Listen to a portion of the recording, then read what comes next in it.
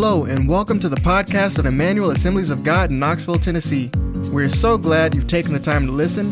If you're ever in our area, we invite you to join us for one of our worship services. For times and locations, please visit at emmanuelag.com. We're talking about the voice of God. That's one thing you can't get on YouTube, and you can't Google it, right?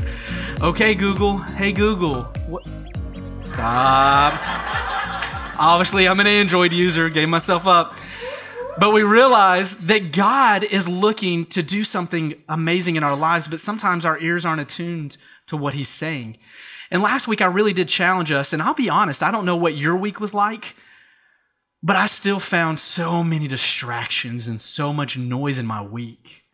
And at the end of my week, I was saying things that were hurtful to people, and I had a Friday where I apologized to a volunteer, to a family member who I also work with, and then Saturday the same. I was like, are you kidding me? I cannot, because I realize I'm not giving myself enough time to hear God's voice. I'm not pausing enough to listen to what He is wanting to say to me.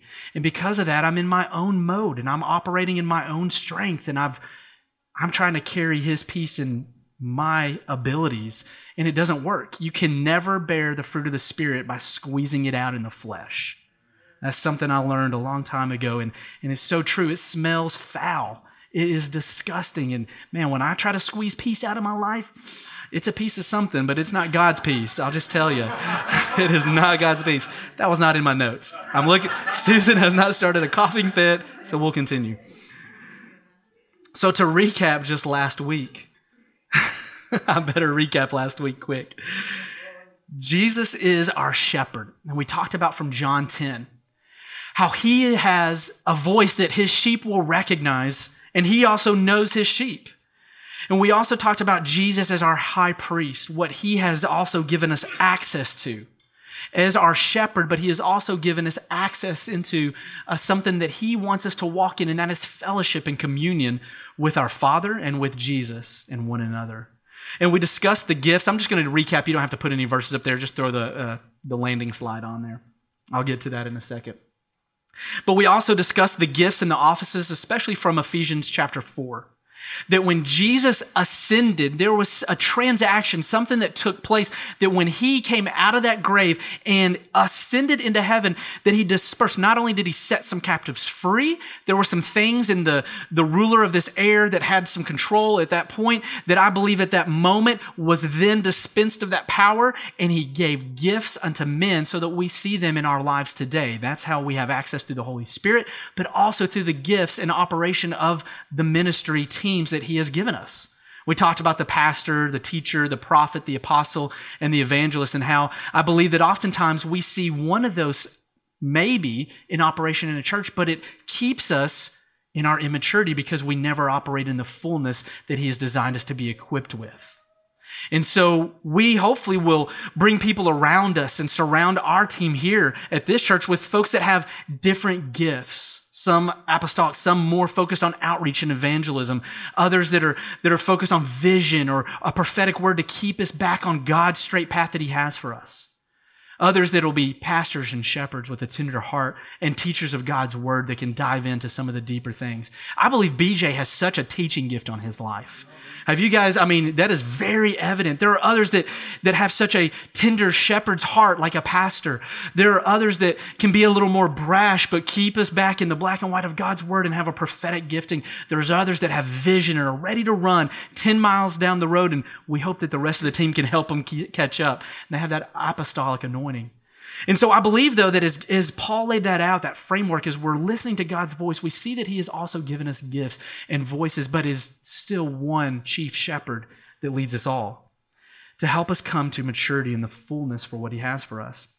And so to finish up the recap, we prove and vet the voice. We prioritize listening and hearing the voice, and that's what I recognize I've got to do better. I've got to do more of. It's not a striving except to enter His rest.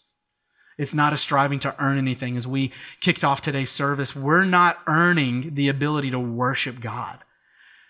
I'm so glad that's not the God we serve. I'm so glad He's not stacking up my week against me to see where my merits are going to land. I am so thankful for the blood of Jesus. I'm so thankful for grace and for mercy. If it wasn't for that, where would we be? where would we be?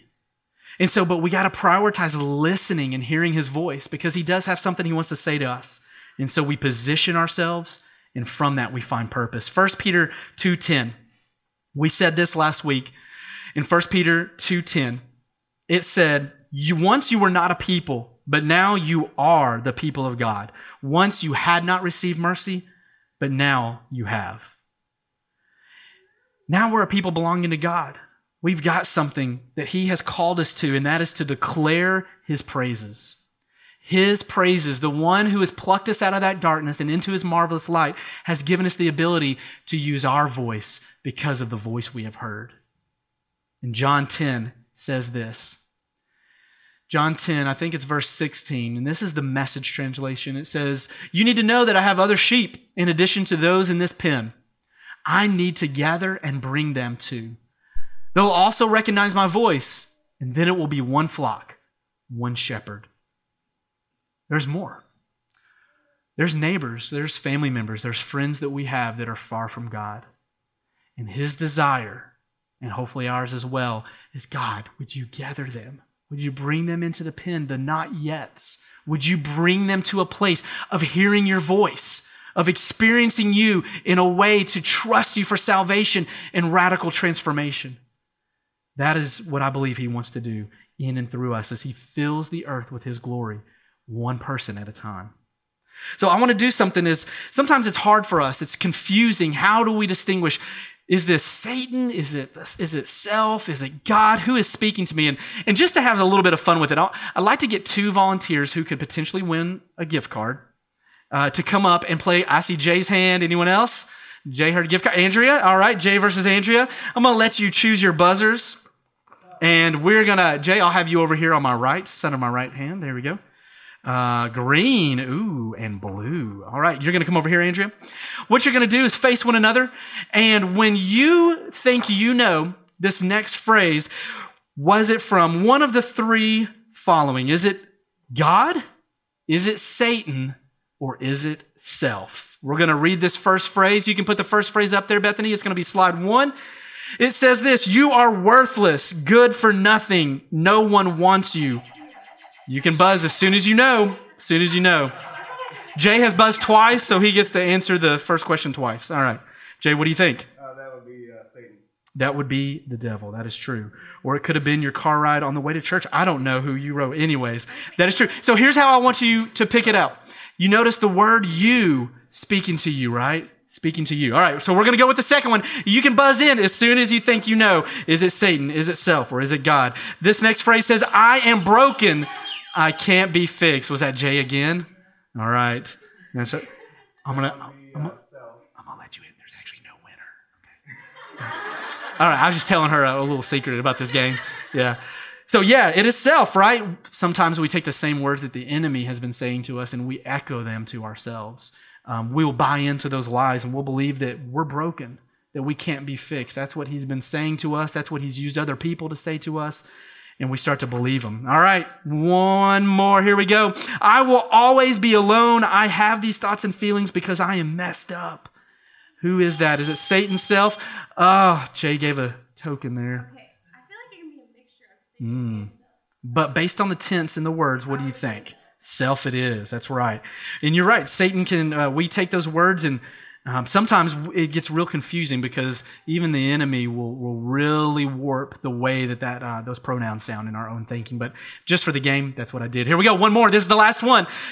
You will never amount to anything. Those dreams you had, was it Jay again? It was a tie. All right. Who do you think? Satan. All right. Both of you guys, thanks. Would you give him a hand for participating? So all these that you heard were Satan or self. And I did that just out of fun. You know, I didn't have the big chairs where they could, hear me singing those lyrics, so to speak. But that's oftentimes how we hear them.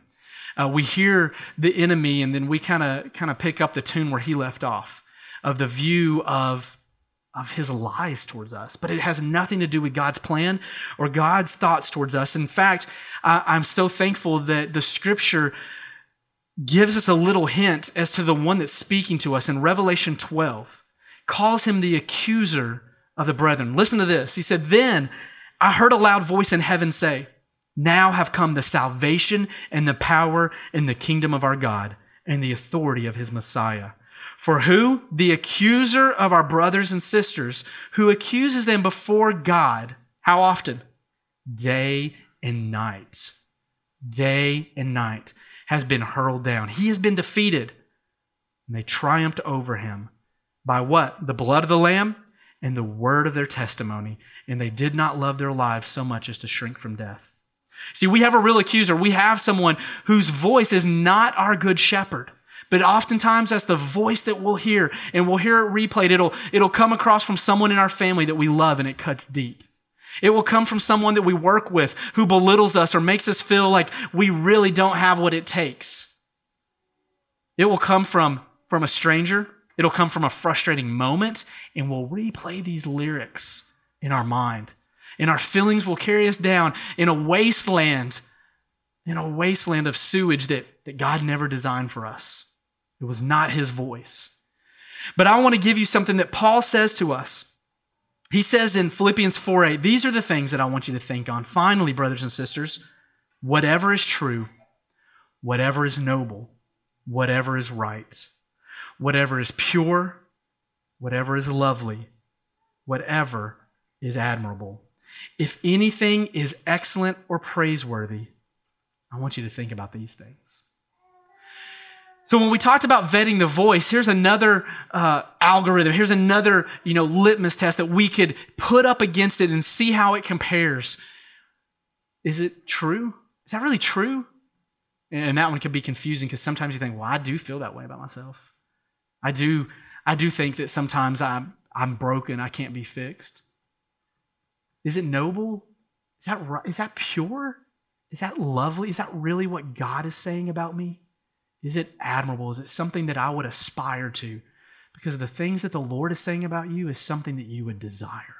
It is something that you would want, you would crave. It is something that is admirable. You would esteem it. You would say that it is lovely, it is right. And this is where we have to be aggressive. I love how Paul paints this picture for us as he writes to Corinth.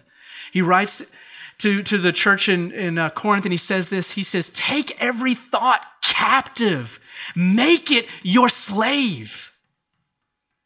And I see literally just this aggressiveness of a nature of taking the sword of the Spirit and spearing those thoughts to the wall and saying that has to become obedient to Christ. We have to be aggressive with our thoughts. As Rick had said a couple of weeks ago, the battle is right here in that gray matter. It's between the ears. The battle is oftentimes in the playground of our mind because it will feed so many other things that happen in our lives, the way we feel, the way that we then carry out what we do, our actions. We have to wage war here with thinking God's thoughts, hearing his voice, not giving credence, but being aggressive to the voice of the other, whether it be the enemy, whether it be self. It's just gotten in rhythm with the enemy. We have to be aggressive against that. I want to see if you recognize this voice. This first one, it says, I have called you by name, you are mine. I want you to hear that. I have called you by name. You are mine. And this is God saying this to you in Isaiah 43:1. Do you recognize this voice? It says, before I formed you, in the womb I knew you. Before there was a heartbeat, Bill, I set you apart. Jeremiah 1:5. But you are a chosen people. You're a royal priesthood. You're a holy nation. You're God's special possession, that you may declare the praises of him who called you out of the darkness and into his wonderful light. 1 Peter 2:9. Do you recognize this voice? For I know the plans I have for you. Plans to prosper you and not to harm you. Plans to give you hope in a future. Will you just trust me? Will you let me enter your journey with you? Do you recognize this voice? For you were once darkness, but now you are light in the Lord. I don't know what your past was like, but I can see where I was once in darkness, and I can see where the Lord pulled me from. And I can give him glory for that salvation, regardless that I grew up in church and went to a Christian school, and it should have been okay. But I can see, thankful for the glory of God and his salvation, of what he's done in my life, the miry clay he's pulled me from. Has anybody else been in some darkness? You can see God's light though now. Thank the Lord for that. We can hear his voice. Do you recognize this voice? For your eyes saw my substance, being yet unformed, and in your book they were all written, the days fashioned for me, when as yet there was none of them. How precious also are your thoughts to me. Oh God, how great is the sum of them. I don't know what you think about all day, but I can tell you what God's thinking about, and it's you. And it's you. God wants you to remember that he is thinking about you. He is always consumed with, can I enter into this with you? Can I walk this journey with you? He's so bent on having relationship. You're going to hear me say that 100 times. He is a gentleman. He will not force himself into your life, into your circumstances, into your faith, but he will draw it out of you. Because as we take that one step, as we draw near, he's already running 100. He is dashing in because he is a jealous God, an all-consuming fire, and he will ravish our hearts. Do you recognize this voice? For we are his workmanship. Rick and my wife, I think, both read that in the past month.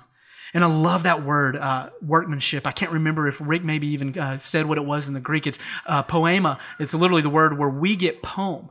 You are this creative writing that I am putting into the earth that only you can be the lyrics of in your generation. You are a poema. You are a poem. You are God's workmanship. I love that. Do you recognize this voice? Be strong and of good courage. Do not be afraid, nor be dismayed, for the Lord your God is with you wherever you go. I know Tara and I, we have to remember that sometimes the places we go. And honestly, I'll tell you, Walmart on Kensal Way is probably the most dangerous place in town. If you go over there, man, God, you better be with me. I'm going down aisle 3 and there ain't no telling what's around this corner. Definitely not at that Walmart. But we trust him that in every circumstance and situation, all jokes aside, that he's with us. That he will be with us every step of the way. He will be with us every step of the way, through the dark days and through the bright ones alike. He is the God that we can count on. He is faithful. Sometimes we just need to be reminded of that. This is the last thing I want you to recognize. Do you recognize this voice? He says, you are valuable. You are new. He makes all things new. You have my spirit. You will be transformed. You represent me. There are so many things that God says about us, and I hope that in our spirit we hit that button to turn around and say, God, was that you? I recognize that voice. I recognize those thoughts. Those are your thoughts towards me. I recognize those words. Those are your words about me. Those are your plans. What was that, Lord? Was that hope in a future? That our ears would perk up, that we would be so quick to smash that button within our soul and allow him to enter into what we're walking through. That's his desire. You capturing that with me? That's his plans for us. And I want to remind us again of a verse last week that I mentioned. It's Romans 11. I didn't put it on the screen, but I want to talk about it. As we hear his voice and as we come to him and commune with him in response to his voice, here's what I love about this doxology that Paul inscribes for us. He says in verse 33, he says, oh, the depths of the riches of the wisdom and knowledge of God. That's why when we're singing this morning, I'm like, oh God, would you give me your vision? Would you give me your wisdom? Because how unsearchable are those, his judgments, and his paths beyond tracing out. Verse 34, who has known the mind of the Lord? Or who has been his counselor? Who has ever given to God that God should repay him? And then this is the verse that I kind of honed in on for a little bit, verse 36. For from him and through him and for him, other translations put and to him, are all things. Would you say those 3 phrases with me? Say, from him, through him, and then for him. I like to him, but for him is the same connotation there. From him, through him, and then back to him. It is for him. A.W. Tozer says this about prayer. I want you to kind of listen to this for a second. It's talking about this metrics for our theology and what we buy into, what we allow our soul, and even the voices that speak to us regarding who God is in our lives. He says this about prayer. A.W. Tozer writes, he says, prayer among evangelical Christians is always in danger of degenerating into a glorified gold rush. Let me say that one line again, and then I'll give how he expounds. Prayer among evangelical Christians is always in danger of degenerating into a glorified gold rush. Almost every book on prayer deals with the get element mainly. This is Tozer. How to get things we want from God occupies most of the space. Now, we gladly admit that we may ask for and receive special gifts and benefits in answer to prayer, but we must never forget that the highest kind of prayer is never the making of requests. Prayer at its holiest moment is the entering into God to a place of such blessed union as makes miracles seem tame, and remarkable answers to prayer appear something very far short of wonderful by comparison. It is more about communion than it is about getting answers and requests. It is more about not the getting, but the who am I being with? Who am I becoming as a reflection of being in His presence? Are we hearing His voice, or are we just going so that He hears ours? Is He also having communion with us, or is it some sort of spiritual pornography? We want Him to reveal Himself, but we don't want to reveal ourselves. Are we not being authentic with Him? Are we not being real? And I just want to pause here because I think we hit this on Wednesday a little bit, what the Lord is doing in our midst. I believe there is a cap and a ceiling that is kind of coming off in some of our lives because we're sensing this ability to be real with one another and with God, which is the primary one we want to be real with. And because of that, this is all leading somewhere. I don't feel like the enemy is in a lot of this. I feel like the Lord is leading us towards freedom. But how many of you know you never can head towards freedom in Christ if you won't take off the mask and admit who you are with Him? If you won't be real and vulnerable with Him, He can never set you free. Amen? And I see that daily in my life. I see that daily when I call a family member and vent, and I'm like, that probably didn't help him or me. But I know the Lord is causing us to say, okay, where are you at? Where are you? Will you come and spend time with me? Will you commune with me? And we're like, oh God, but you don't know what I'm struggling with. You don't know what I just said, and I can't believe I said it, but I did, and I can't take it back. And oh, you won't believe what I did. And He's a God of grace and mercy. And He is revealing Himself, but will we reveal ourselves so that we can have true, intimate communion with Him? Will you?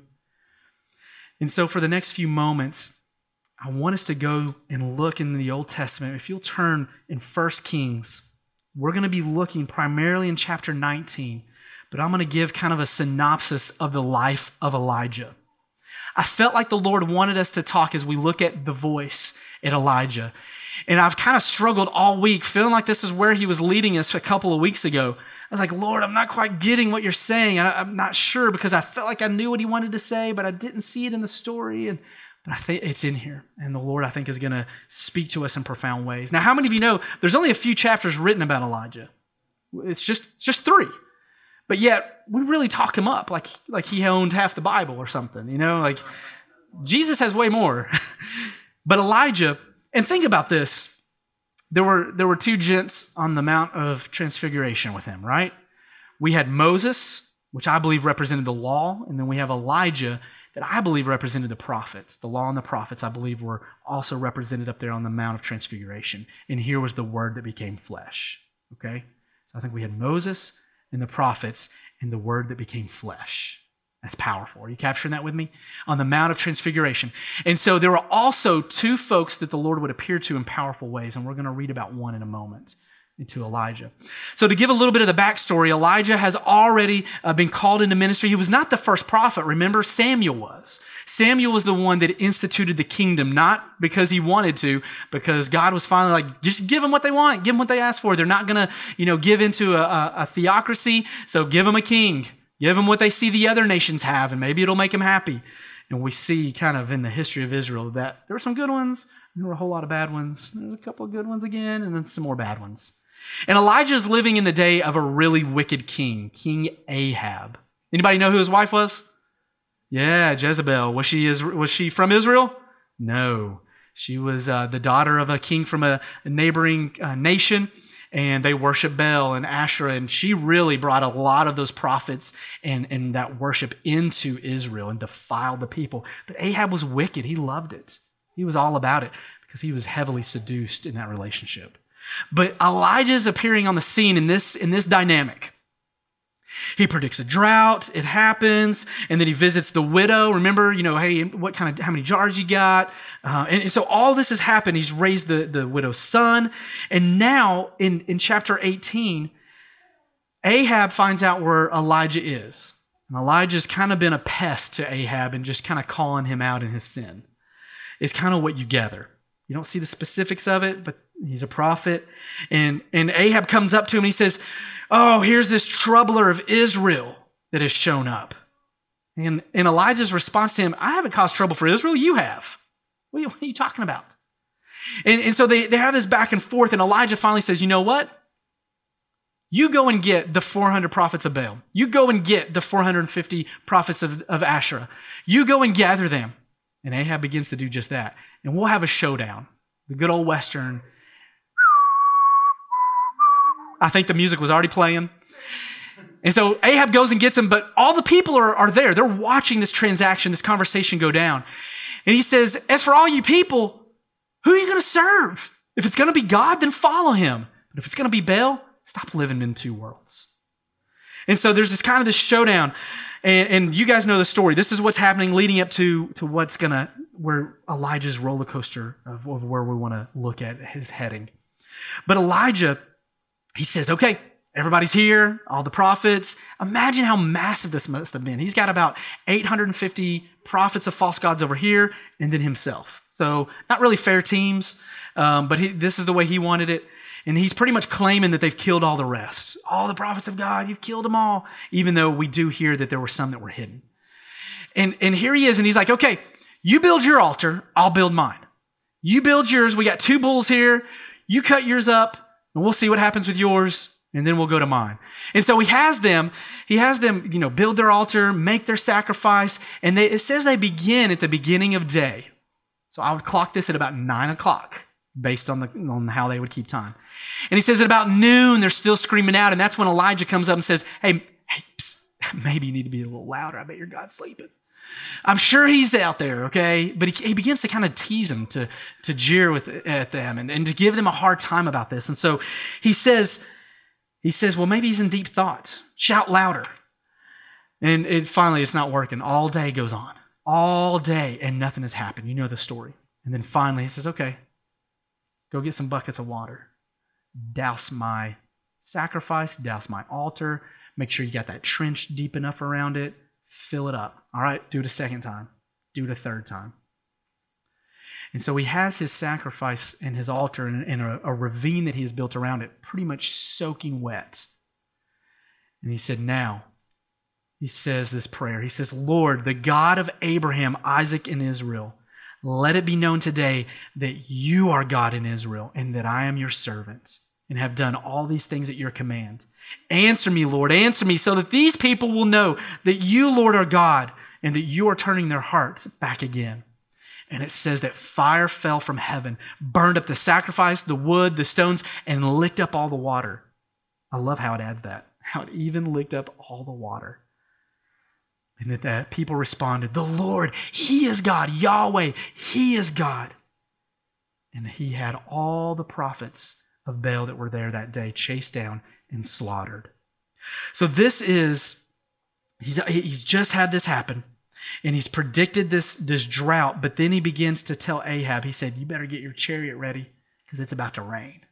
And they're in the desert. It's not rained in years. It's not gonna rain. And Ahab's like, oh, yeah, sure. I would have gotten my chariot ready if I'd just seen what had happened. I'm just telling you. If I knew I was wicked, I was out of alignment with the Lord's plan for my life, I would have been out of there. But Ahab, after Elijah sent his servant multiple times, 8 times, to check and see if there was a cloud coming up from over the water. Finally, there's one. You remember how big it was? Cloud. How did he see that? I see a cloud the size of a man's hand. I guess he did this. Ran back. Hey, Elijah, It's about this big. Well, so is the moon. It's all perspective, Carrie. It's all perspective. Sees a small cloud forming, and the next thing he knows, the whole sky is dark. And Ahab has to get out of there because everything that his wheels are going to be turning in are about to be mud. And literally Elijah tucks his cloak in and takes off running and beats the chariot to where Ahab was headed, to Jezreel. And that's where we're picking up. Ahab tells Jezebel about everything that's happened, and she ends up threatening Elijah's life, and Elijah is running for his. And so that's where I want us to look today with that recap of what is happening. I want us to look at 1 Kings 19, verse 3. It's going to be on the screen for you as well. Elijah was afraid and he ran for his life, and when he came to Beersheba in Judah, he left his servant there. Let's stop just for a second. Sometimes when we are on the heels of the Lord doing some incredible things in our life and we feel threatened by the enemy or by circumstances or by health or by finances, one of the first things we tend to do is to get rid of the people that normally help us. We isolate, we fire our help, we leave them here because I've got to go figure this out by myself. And it's not the way God designed us. Elijah here, he's afraid and he runs for his life, and he gets to a certain point and he leaves his help there. I want to encourage us that when we encounter the Lord and we see him, that it doesn't cause us when we go through some valleys to disconnect, but instead to buckle down and to hold tighter to the community God has put around us. Amen? And so Elijah continues, and the story picks up at verse 4. While he himself went a day's journey into the wilderness, he came to a broom bush. This is a typical bush in the desert. And he sat down under it and prayed that he might die. This is a similar situation to what we read in the book of Jonah. You kind of remember where he's kind of running from the Lord, and he sits down and he kind of has the same talk and he's ready to give up. And it's a very similar situation, but here he is underneath this bush. Now, this bush can serve multiple purposes. He could literally start eating it if he had to. So it could be sustenance, but right now it is his refuge, and it is providing shade and shelter even in the midst of his depression and his sadness. So the Lord in his sovereignty is still providing for him. And here's what Elijah says. He says, I've had enough, Lord. Take my life. I'm no better than those before me, my ancestors. And he lay down under the bush and fell asleep. I remember as a teenager, I was at a church up in Pigeon Forge at the time called the Father's House. And revival was going on. We were having, amazing things were happening. And at the time, there was still a lot happening in Florida, and groups were coming back, and teenagers were praying for adults, and everybody was, addicts were being set free. It was amazing what God was doing in that moment of time. And I remember an individual who came up to me, and something he said in the moment, he said, after service, I'm going home and I'm just taking a nap. I'm eating and I'm taking a nap. He said, I was like, but aren't you coming back for tonight's service? And he said, maybe. He said, but I can tell what's going on in my life right now. The most spiritual thing I can do is take a nap and rest. And that caught me off guard as a teenager, trying to understand that. But as I've continued in my years, I've realized I see that sometimes the most spiritual thing we can do is to pause and give ourselves time and space to rest. How many of you know that when our margin is thin, we'll begin to cheat someone? You remember last week I was talking about one of my mentors had recommended a book, and he asked me when we were meeting, he's like, who are you cheating? You've got a lot on your plate. Your margin, I can see your margin. I'm not even sure if I can see your margin. Who's being cheated? Is it Candy? Is it the church? Is it Kiko? And here's the book that I ended up picking up. It was formerly called Choosing to Cheat. It was formerly called Choosing to Cheat, but if you Amazon it now, it's going to be called When Work and Family Collide. And for Andy Stanley, his work is ministry, but this can apply to all situations. And I would encourage you guys, a lot of times when things begin to happen in our lives and our margin is thin, someone is being cheated out there. Is it the Lord? Are the distractions of our life keeping us from hearing his voice? And because of that, are other people around us being cheated of the quality of what he wants to do through us? Is my wife and my relationship being cheated because I've not given myself the bandwidth to rebound from everything else? And I understand seasons. Believe me, I do. I understand seasons. But discern if there's things that you can cut out or how you can just prioritize. You can make some changes or adjustments to find reprieve and rest in the Lord. It will do us all well. And so he continues and he falls asleep, and then it picks up all at once. An angel touched him and said, "Get up and eat." He looked around, and there by his head was some bread baked over hot coals and a jar of water. He ate and drank and then lay down again. And then it repeats. The angel of the Lord comes back a second time and touches him and said, "Get up and eat, for the journey is too much for you." So he got up and ate and drank. Strengthened by that food, he traveled 40 days and 40 nights until he reached Horeb, the mountain of God. Now, I want to remind you, this is very similar to what happened to Moses with his 40 days and 40 nights, and then the law was given.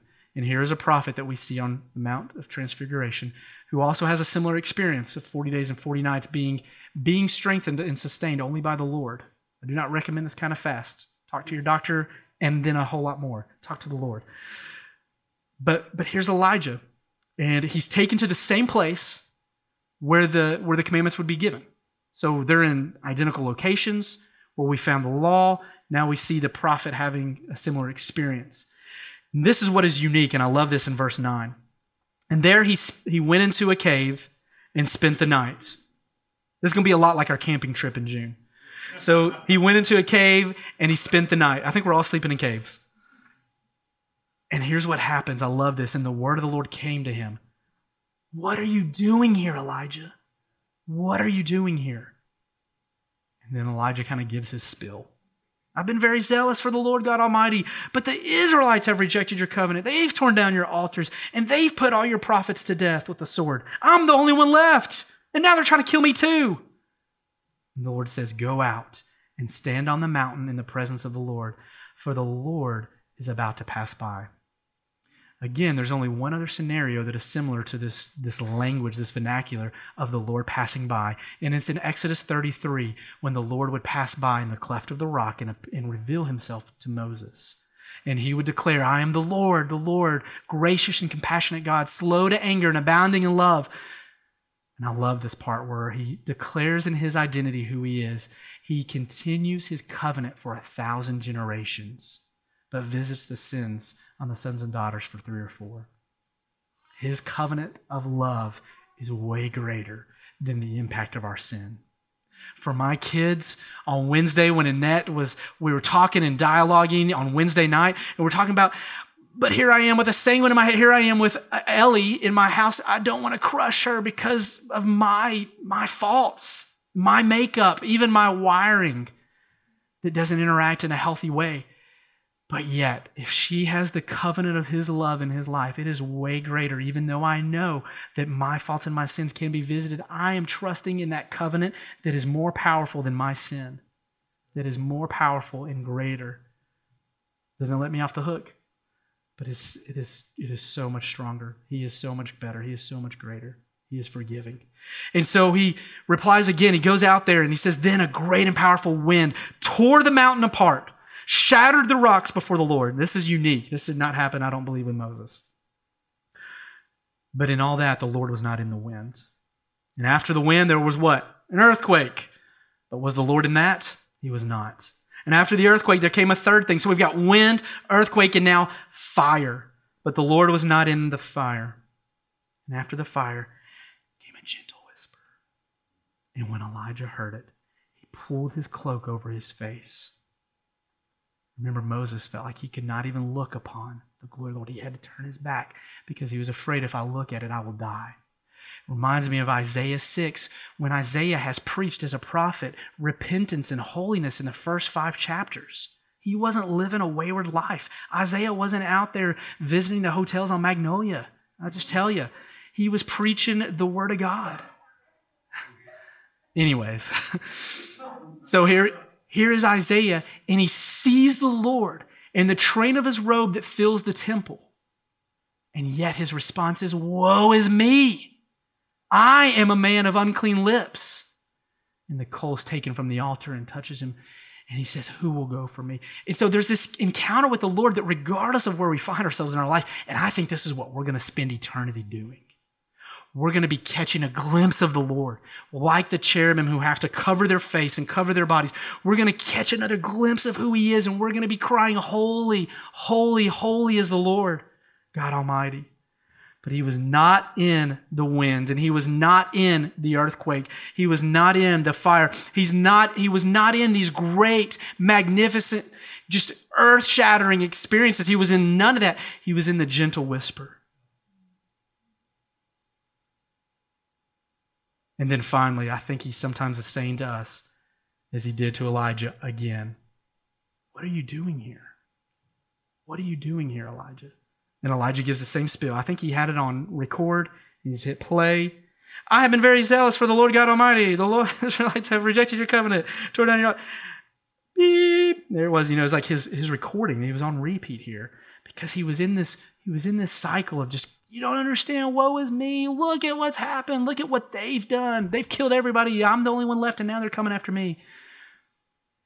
And I want to encourage you that on the hills of some amazing things that the Lord has done, He could have just lit the fire in your life, but you have found yourselves being chased out of town, and you feel like, no, I'm worthless. I'm good for nothing. He has no plan for me. Look, I can't even help my family. I can't do anything for them. I can't provide the way I hope to. I can't control my health. I can't control my friend's health. I can't change anything. I'm out of control. And God's saying, what are you doing here?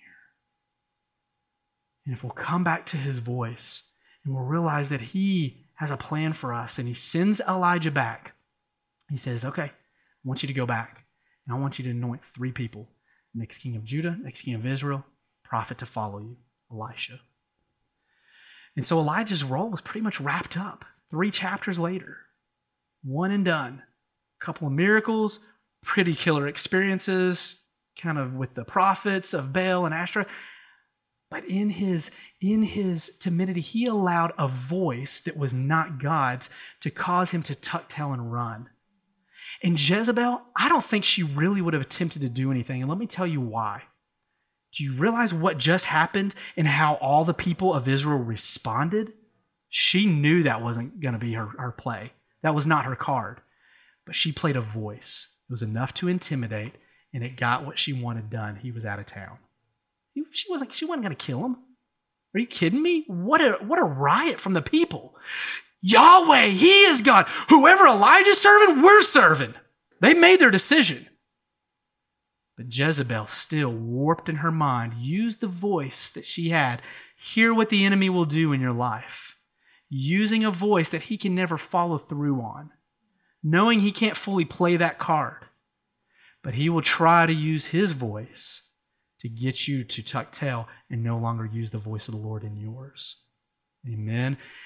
I want us to find encouragement today that He's not done. It's not over. Where are you? Why are you here?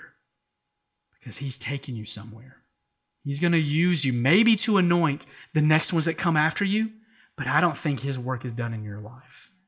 And here's what I think the Lord wanted to say for us. You may have come in here and you're like, you don't understand, Michael. I've messed up too much. I'm too broken. Let me tell you that I don't believe that any of you would be here at this church if you felt like I was perfect. I think, what was that laugh for? My wife laughed. You would not be here if that was your reason.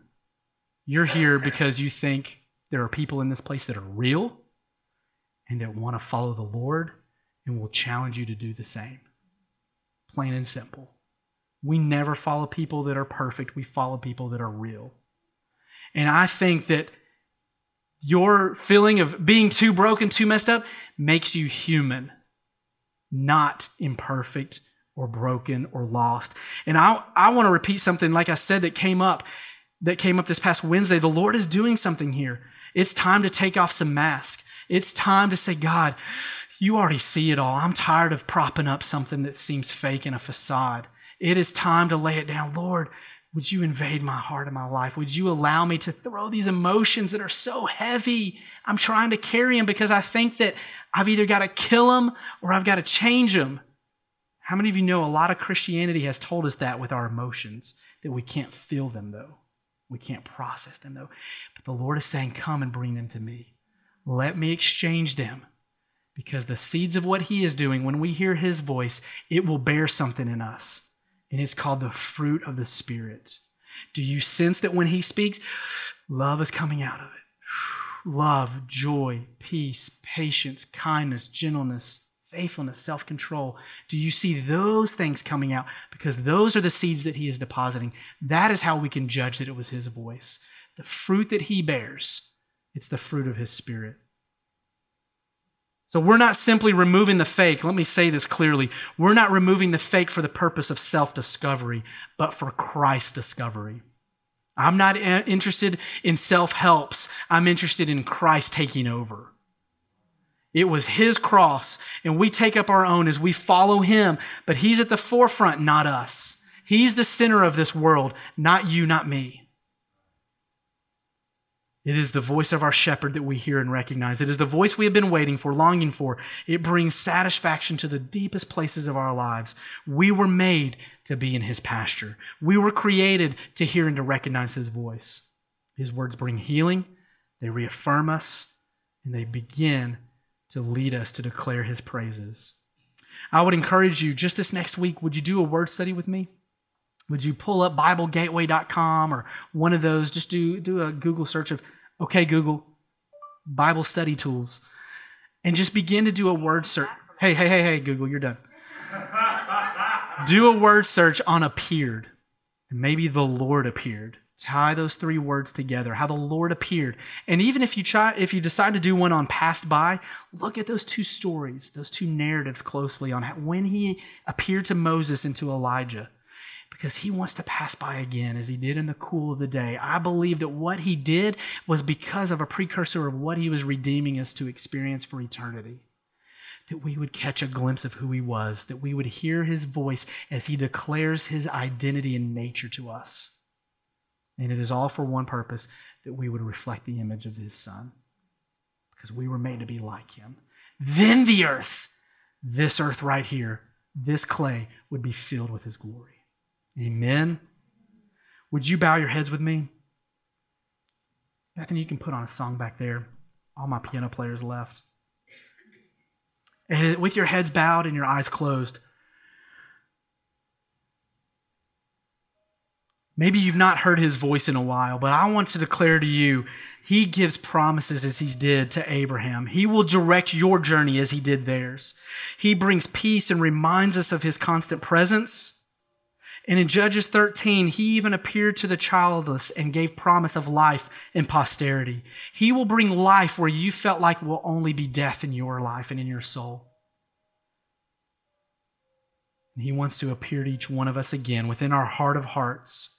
And I want you to hear His voice. I want you to hear what He is saying over you, that He is not finished, that it isn't over, that you're not too far gone, that you didn't mess up too big because His grace is greater and He is still God and He is still good. And the devil, the accuser, he's a liar.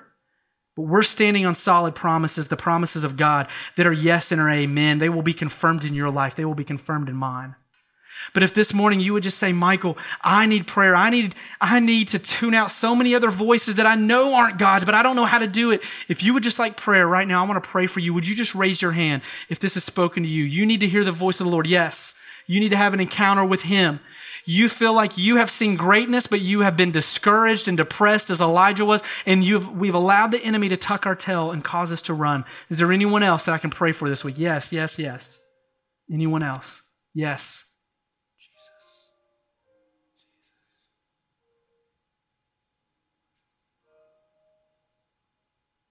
At the name of Jesus, every knee will bow, the Scripture says. And I speak to every thought of depression and suicide that you bow in the name of Jesus. We speak life, and that the spirit of death that is running rampant in our culture today, it will not have its hold any longer in Jesus' name. I speak life. Lord, I thank you for everyone that has just acknowledged that you're speaking to them this morning, and those that didn't, but Lord, know that you are. God, right now, we just come to you and we release some things that we have carried, that we have allowed the enemy to speak and to even warp our psyche in the way we think of ourselves, the way we think of you. Lord, you're going to realign and transform our thoughts. And Lord, right now I just pray for the cleansing of the washing of your word, that you will begin to remind of your word over us, that we are dearly loved and chosen, that every blessing and gift that we need, you have already equipped because of what Jesus has done. Every blessing flows. Father, allow us to tap into it. Would you allow us, as Colossians 3 says, to live seated next to you in the heavenly realms? Let us live from up there. We want to live as eagles, not chickens. We want to soar. We want to soar. God, I pray that we would mount up and rest as we enter into your glory, God, that we would strive to enter your rest, the peace that you give us. We're not striving to do anything to earn, but God, we're giving it all. We're surrendering. Thank you for grace. Thank you for mercy in this place. Holy Spirit, be with us this week as we seek to hear your voice, as we discount and become aggressive with all the other voices. We thank you, Lord. Amen and amen.